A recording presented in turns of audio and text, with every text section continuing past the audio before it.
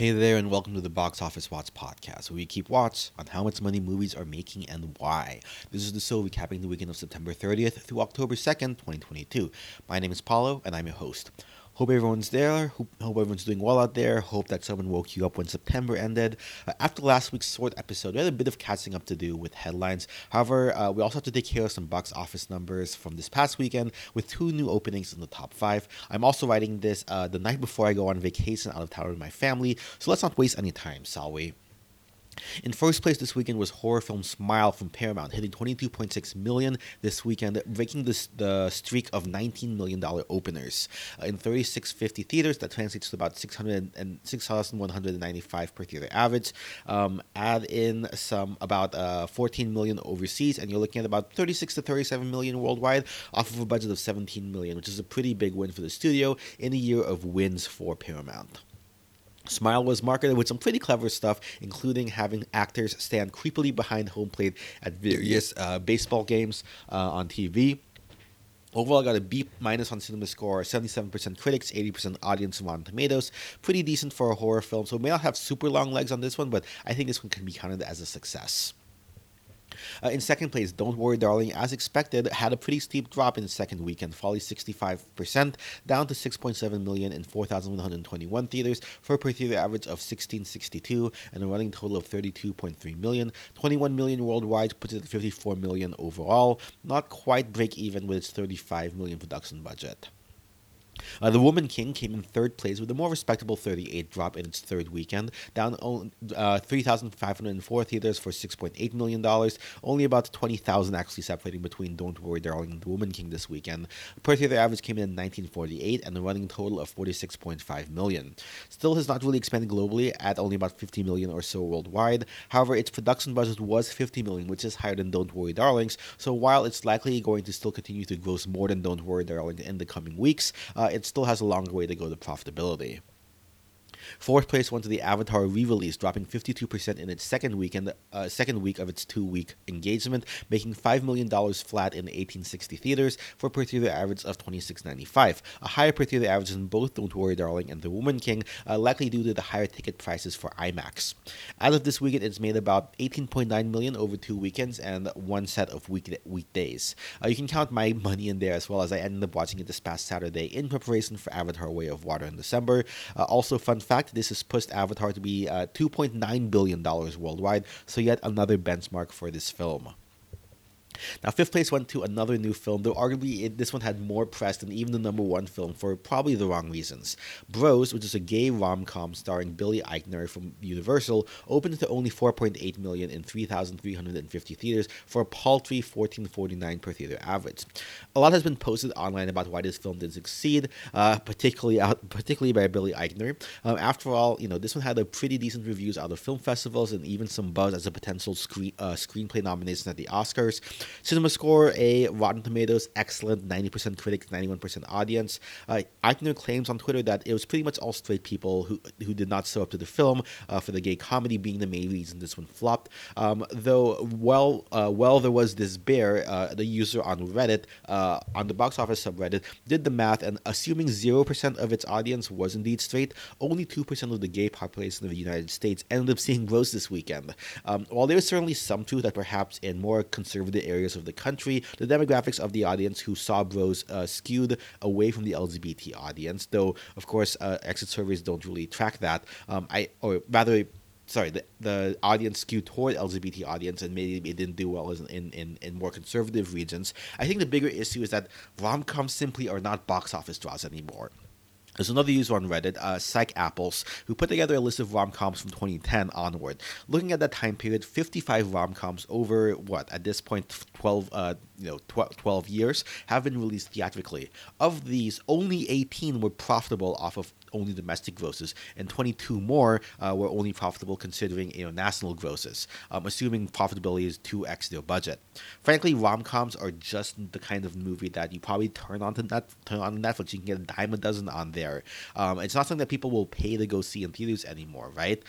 It went from and they're not even putting them out that often anymore, right? You have 11 released in theaters in 2010, down to only 3 being released this year alone. 4 if you count the upcoming Ticket to Paradise. wise. Now, this is according to the numbers. The categorization isn't always the best, but still, we're working with what we've got here. Adding to this, that many countries internationally are just not opting to run the film due to objections of LGBT content, and this was a doom proposition from the start for the studio to have it as a theatrical release, frankly speaking. Sir, he can claim it's historic all it's want for being, the first major studio LGBT-written and starring rom-com, which some others have taken issue with. But at the end of the day, I think what people want to hear about the film is not that it's historic, not that it's important to see, right? Which I think, I made a claim that, hey, Easter Sunday a couple months ago was going to be big because it's historic for the Filipino community. That's not why people wanted to go see a movie. They wanted to see it because it's funny, and people didn't find Easter Sunday funny. Maybe people found it funny here, but if you're being told it's more historic than it is funny, that might not give the wrong message about why you should see a film. Like something like Crazy Rich Asians is also historic, but people, a lot of the marketing was about how musical and theatrical and extravagant the production was with John and Chu's musicality and his directing, right? If you can see, even if people are not homophobic, right? Straight people are not homophobic. Why would they spend money to go see a movie in a genre you can get a dime a dozen on Netflix? And again, this film doesn't really have a major leading Hollywood star. Apologies to Billy Eichner, but he ain't it.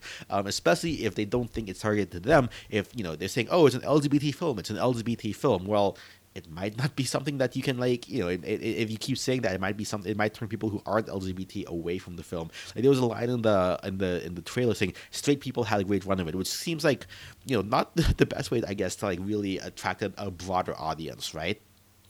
And on top of that, right, apparently I haven't seen the film myself. Call me one of those people Eichner's mad at.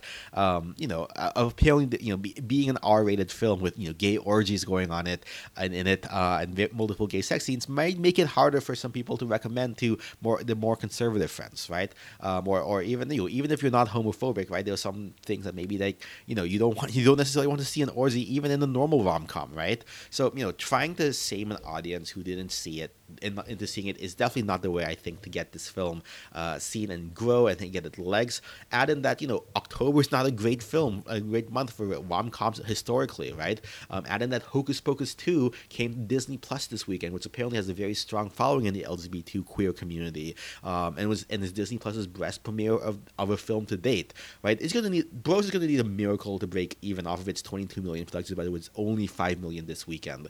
I mean, Love, Simon, another LGBT queer-centric rom-com, came out in 2018, did not have the best opening, but still made 11.8 million opening and ended up at 40.8 million domestic and another 25.4 million worldwide. Just saying, at some point you got to be a little bit more self-aware, and maybe it wasn't the audience that's the problem, but maybe it was your film or the way you're marketing it. So, anyway, mini rant over. Hopefully I didn't really offend anyone there.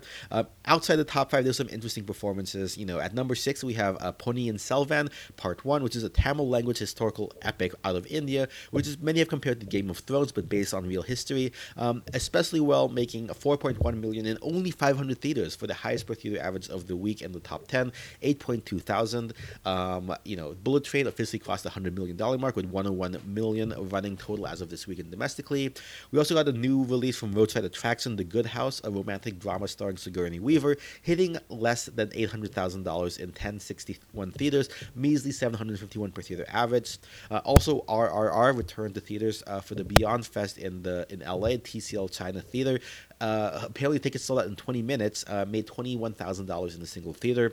It looks like the Encore, Triple R's, campaign is in full swing as they have for your considerations page up for multiple categories, even if it's not going to get the international award, since apparently it went to another film called Last Film So for the Oscars.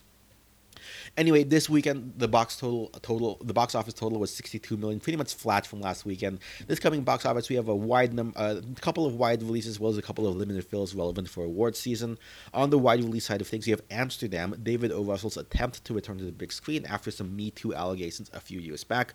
This one had a stuffed cast with Christian Bale, Margot Robbie, Taylor Swift, and many more, but reviews have not been kind to this, with the 20th Century film making 31% on Rotten Tomatoes so far. Box Office Pros has it at $10.7 million, not even the number 2, because I believe that they were predicting that Smile should hold on pretty well, and then of course you have another top film opening next week. Pretty harsh considering this film has an $80 million production budget. What box office pros does forecast at number one is going to be Lyle Lal Crocodile from Sony, with pop star Shawn Mendes voicing the titular reptile in another talking animal takes New York type movie. It's been a while since we had a last kids focused movie. I believe it was DC League of Super Pets, and then the next one's all the way in Thanksgiving with Strange World. So the $15 million forecast that box office pros could even be higher, and at the very least will have pretty decent legs to get over the $50 million production budget mark. Over on the limited side of things, if you're in New York or LA, make sure you check out Focus Features' release of Kate Blanchett's starring film Tar, which is about a German conductor, supposed to be a strong contender for Best Actress. And then Neon is also releasing the Cannes winner Triangle of Sadness as well out of there. Seems like a pretty interesting movie to say the least. Overseas, the biggest news looks like Ticket to Paradise, which is another rom-com targeting the older female audience. Seems to be doing pretty well with 16% ahead of The Lost City before its October 21st U.S. release date, sitting at 43.3 million so far in 59 markets.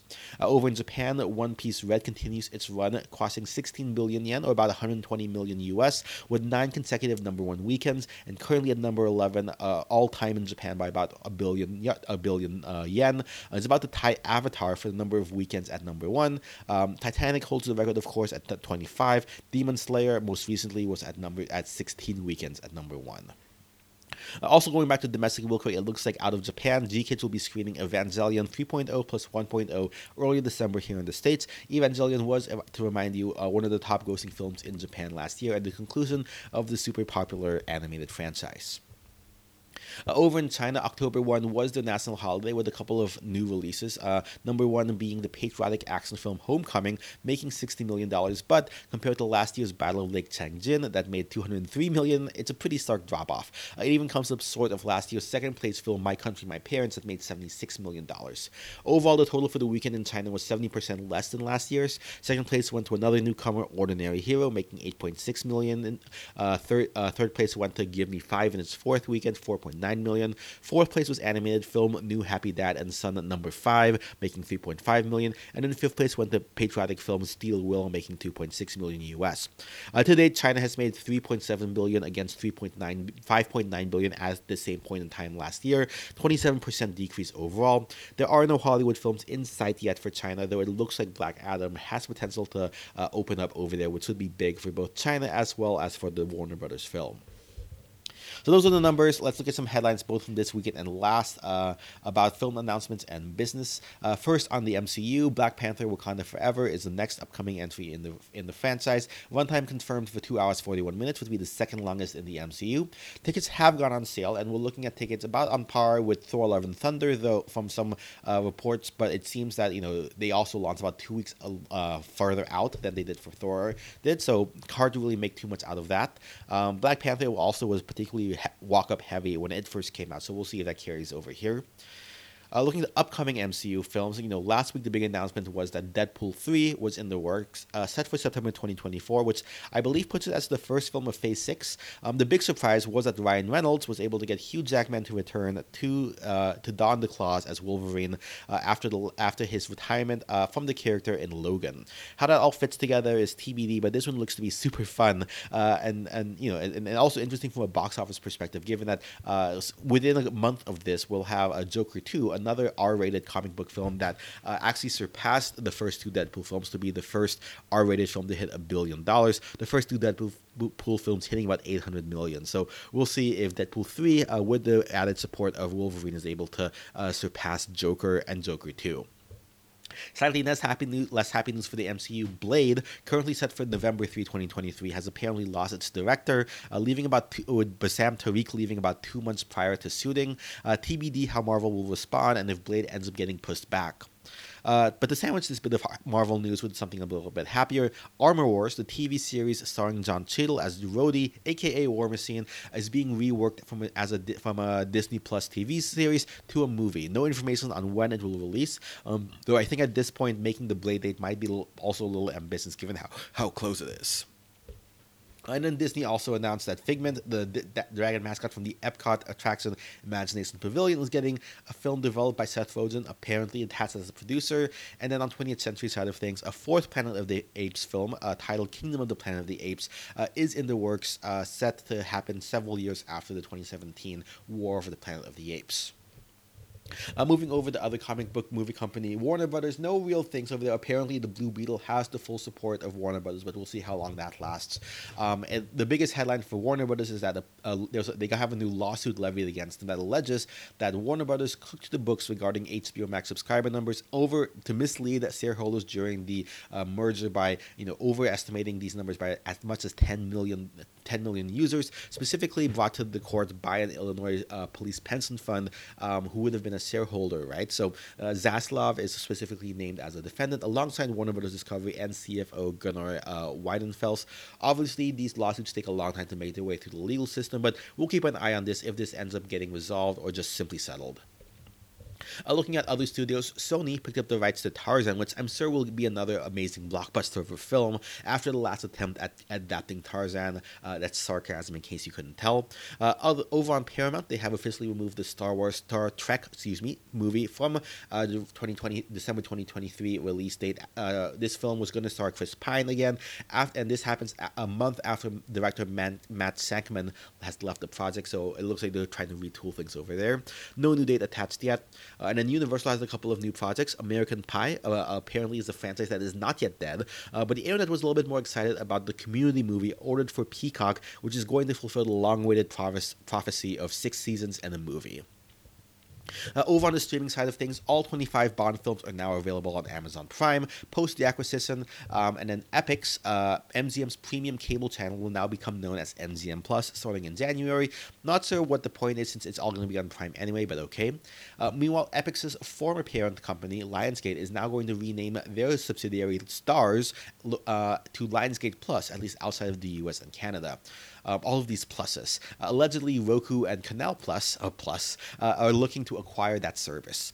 And then on the Apple TV side of things, with their Oscar hopes dead with Greatest Beer Run Ever, it looks like they're actually going to release the Will Smith escaped slave movie Emancipation this coming December. We'll see if that gets any traction, at least awards-wise. Oh yeah, and apparently Nintendo has launched Nintendo Pictures officially, with the first trailer for next year's Mario movie set to come out this week at New York Comic Con. Over on the exhibition side of things, AMC has sold 425 million APE shares, AMC preferred equity units, to pay down some debt, and then Cineplex, the Canadian movie theater company, have approached lenders at Cineworld, the UK company that owns Regal, that is currently in bankruptcy, about acquiring said company. Cineworld had actually previously offered to buy Cineplex back in 2019 for about $3 billion until COVID-19 put a kibosh on that, and they walked away. Cineplex ended up suing Cineworld and got about $1 billion in damages for that lost sale. So now this is a case of the former potential acquiree now potentially becoming the acquirer. How the tables have turned. Anyway, it's about a little bit past midnight, and I have an early day tomorrow for my vacation. So let's put a pin on talking about what I thought about Avatar the first. Come back to that next week so I can get to bed. With that, that's a wrap for this episode. Super ideas for what else I should cover via email at boxofficewatchpodcast@gmail.com or on Twitter at BOWatchPodcast. Also, it's on Spotify, iTunes, and Google Play. Make sure you subscribe and leave a review. At the very least, tell a friend that any of that helps. Numbers used in the show come from DNumbers.com. Intro and outro music from Kevin MacLeod. His stuff is accompanied at formulasers.io. Editing production by Ninja Boy Media. Until next time, this has been the Box Office Watch, and remember, our watch goes on.